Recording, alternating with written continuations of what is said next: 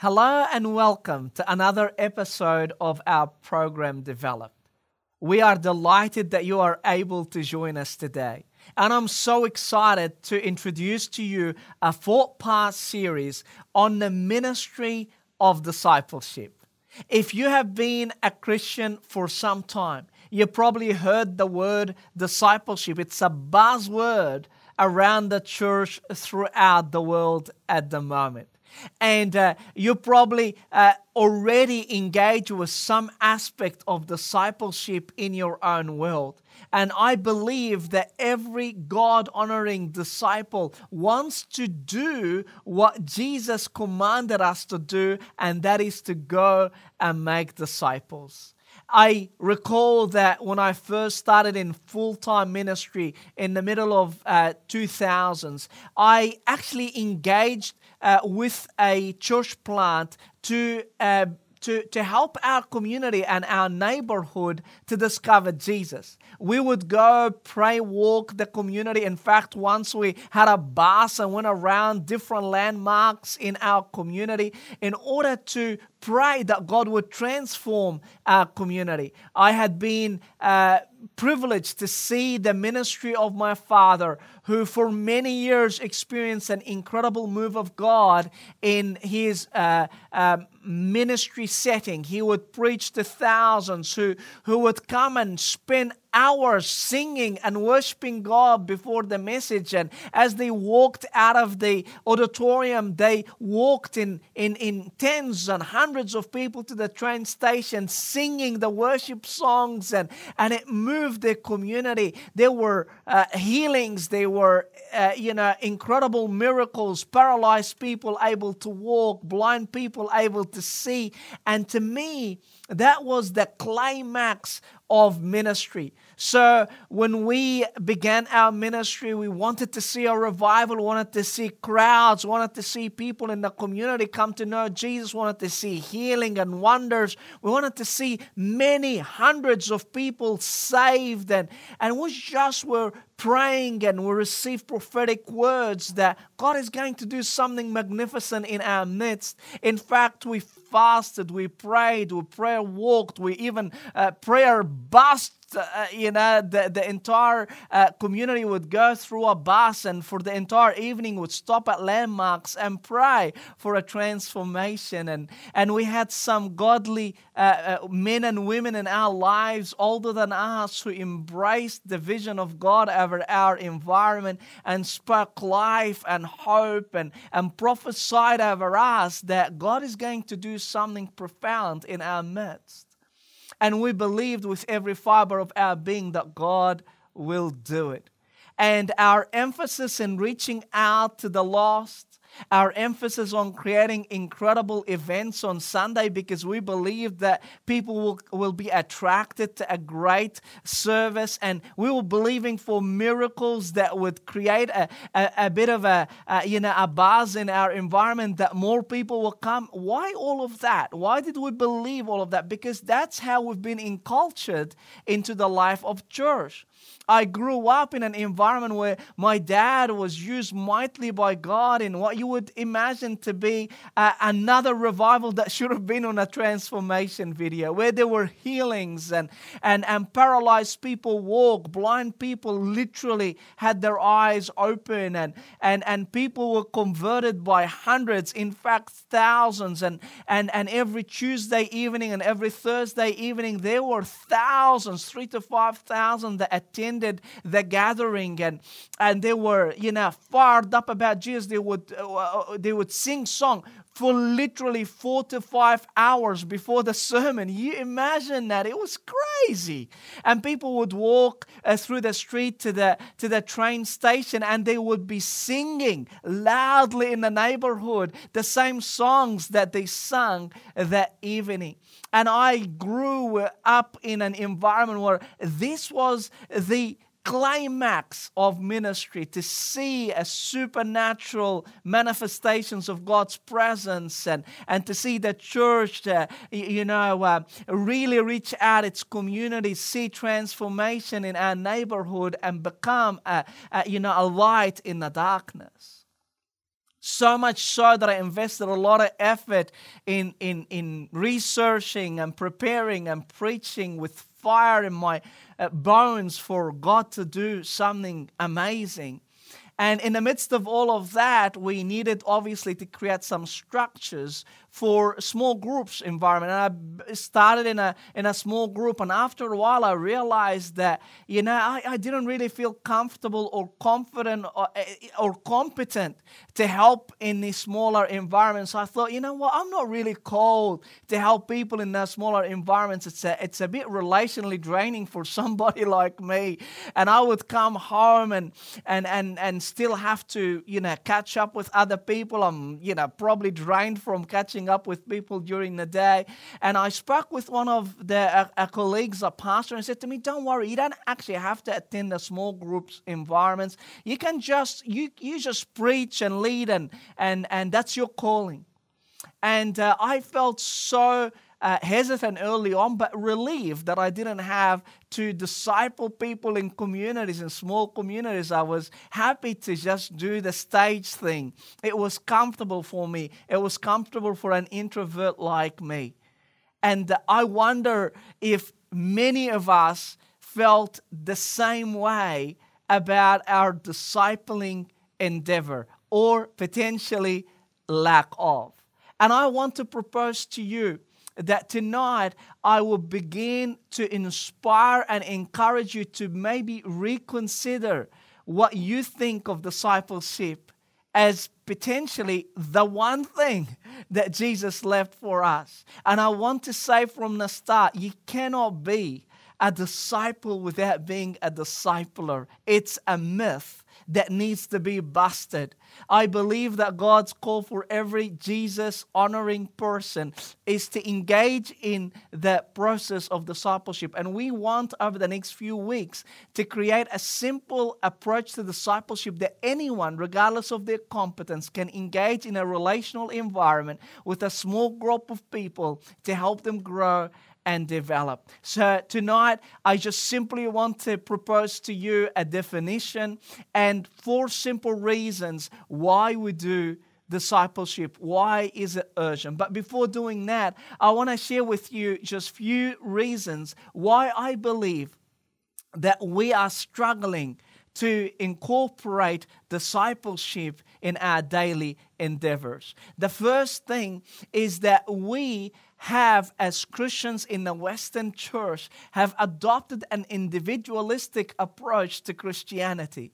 We have believed since the Renaissance that I think, therefore I am. And in that context, we believe that spiritual, life can be done as an individual. You can grow and develop and be everything God wants you to be as an individual. And accordingly, you as a disciple, you don't have to engage with other people too much. You can go to church, you can attend a Bible study group, you can volunteer in ministry opportunities, you can be a godly person, but you do not have a collective perspective of God's kingdom. The first reason that we struggle to invest as disciplers is because maybe we fell into the trap of believing Christianity is individualistic.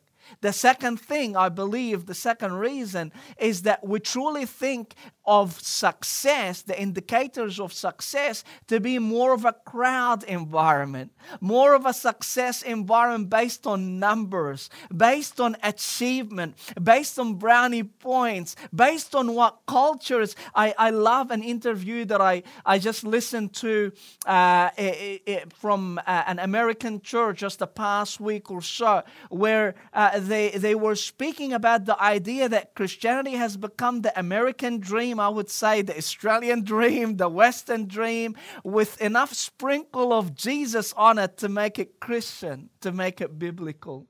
And therefore we adopted indicators of success that potentially have altered our view of God's purposes for our lives as individuals and the Christian brand overall. We count things that God doesn't count, and we don't count what God counts. I tell you, I have been a pastor for some years, and I have never, ever been in a meeting where somebody said to me, "How are you going with discipling people?" It's always been, "How many people in your church? How many members in your church? How many people in your connect groups? How many of these people are serving?" I'm not saying any of that is bad, but what I'm trying to propose is the indicators of success determine our activities. And finally, I believe that one of the reasons why we do not invest in discipleship is because we feel incompetent. For me, I had a sense of social incompetence. I didn't feel relationally capable of investing in a few. But some of us also haven't been discipled in order to disciple others. And we will look at that in research over the next few minutes. And I'll show you that that's actually a reality. Some of us don't engage deeply in relational discipleship because we feel scared that we will stuff it up, that we wouldn't know how to invest into others. So, given that that's the landscape of our investment in discipleship, I would love to propose to you that there are 4 simple reasons why you and I have the urgency. I know if you're a follower of Jesus, you're already cheering me on as you listen to this, as you watch this, and he's saying, "Yes, Peter, we do need to have to invest in discipleship." And you're already probably doing that in your own context. And he's saying, "We hope as many people as possible would do that." So let me give you 4 reasons why we should encourage one another, stir one another, and never forget the reality of our calling as disciplers. The first reason for our investment in the ministry of discipleship is Jesus' priority. The second thing, it was the apostles' plan. The third thing that should encourage us to invest is the current church problem or Christian brand problem. And finally is the potential impact that can have upon us. So let me go through them briefly in the next few minutes. The first one is Jesus' priority. Jesus in the most famous commission, in the most famous statement before he departed planet Earth, he gave his church their mission statement. Mission statement basically means the reason why they exist. So if you do not do the reason why you exist, I'm not sure that we are aligned and have the right to live according to Jesus' intentions for us as his followers. And in Matthew 28, Jesus said this, "Therefore, go and make disciples." And you probably are aware that most scholars say that the only command in this entire commission is make disciples. As you are going, make disciples of all nations, baptizing them in the name of the Father and the Son and the Holy Spirit, and teaching them to obey everything I have commanded you, and surely I am with you always to the very end of the age. To the very end of the age. You know, Jesus did not ask his disciples to make converts or to make fans, but to make disciples.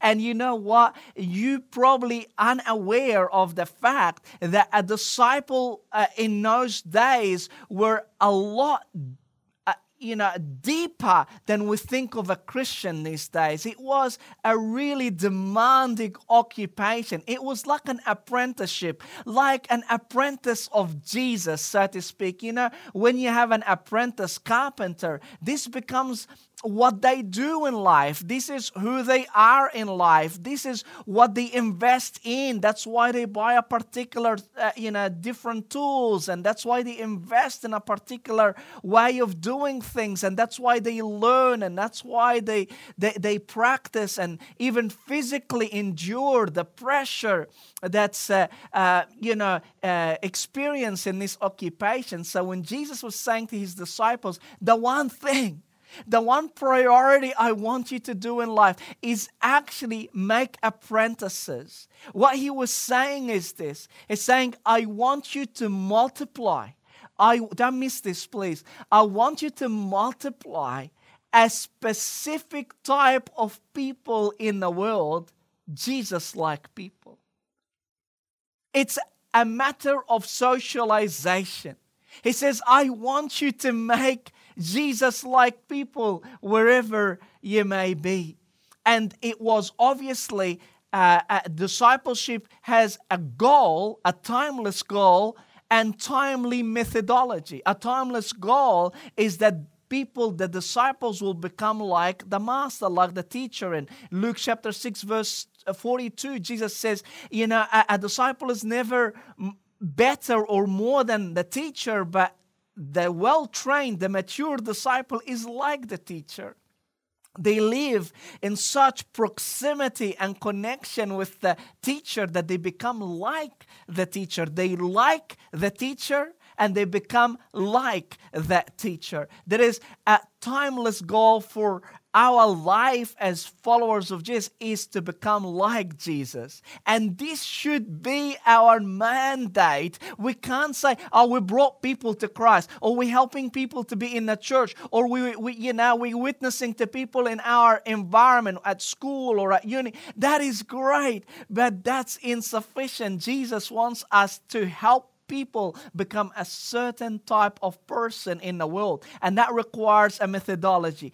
To Jesus' paradigm, Jewish paradigm, discipleship was like an educational apprenticeship environment where a teenager would go to a rabbi and say, I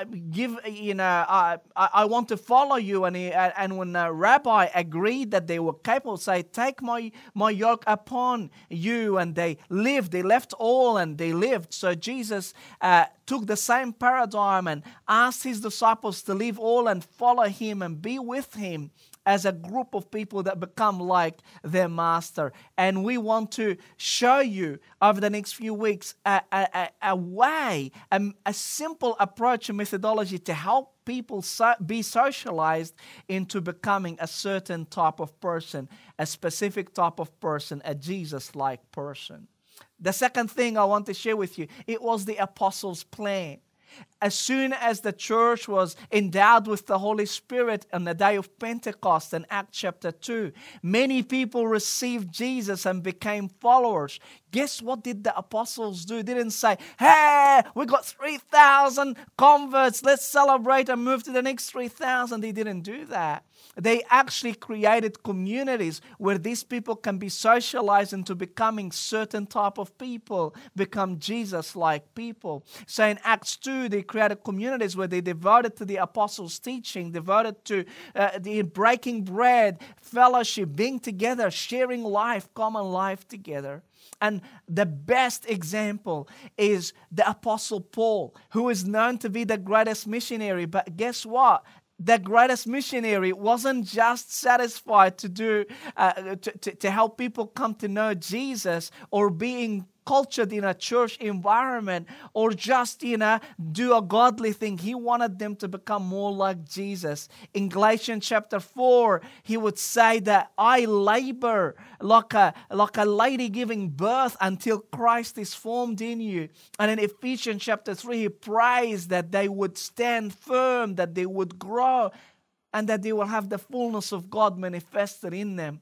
And in Colossians chapter 1, he says this, Colossians chapter 1, 27 to 29, he says, to them, God has chosen to make known among the Gentiles the glorious riches of this mystery, which is Christ in you, the hope of glory. He is the one we proclaim, admonishing and teaching everyone with all wisdom, so that we may present everyone, fully mature in Christ. To this end, that's the end. That's the purpose. To this end, I strenuously contend with all the energy Christ so powerfully works in me.